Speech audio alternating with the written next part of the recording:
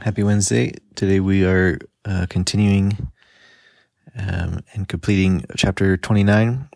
So yesterday it ended with the wisdom of the wise and the intelligence of the intelligent being depleted. And in verse 15, it's a continuation of the Lord speaking, saying, "Woe to those who go to great depths to hide their plans from the Lord, who do their work in darkness and think, who sees, who will know? You turn things upside down, as if the potter were thought to be like the clay. Shall what is formed say to the one who formed it, you did not make me?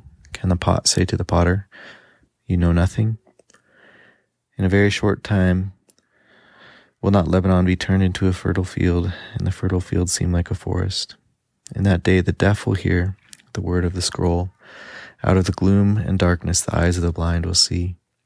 Once more the humble will rejoice in the Lord. The needy will rejoice in the Holy One of Israel. When the ruthless will vanish, the mockers disappear, and all who have an eye for evil will be cut down."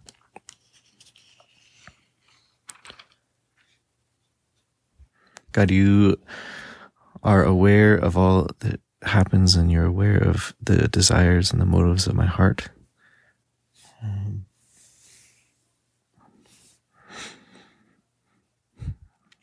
I pray that you would give me a desire to submit my desires to you so that they can be renewed and refined, and those that are unnecessary can die.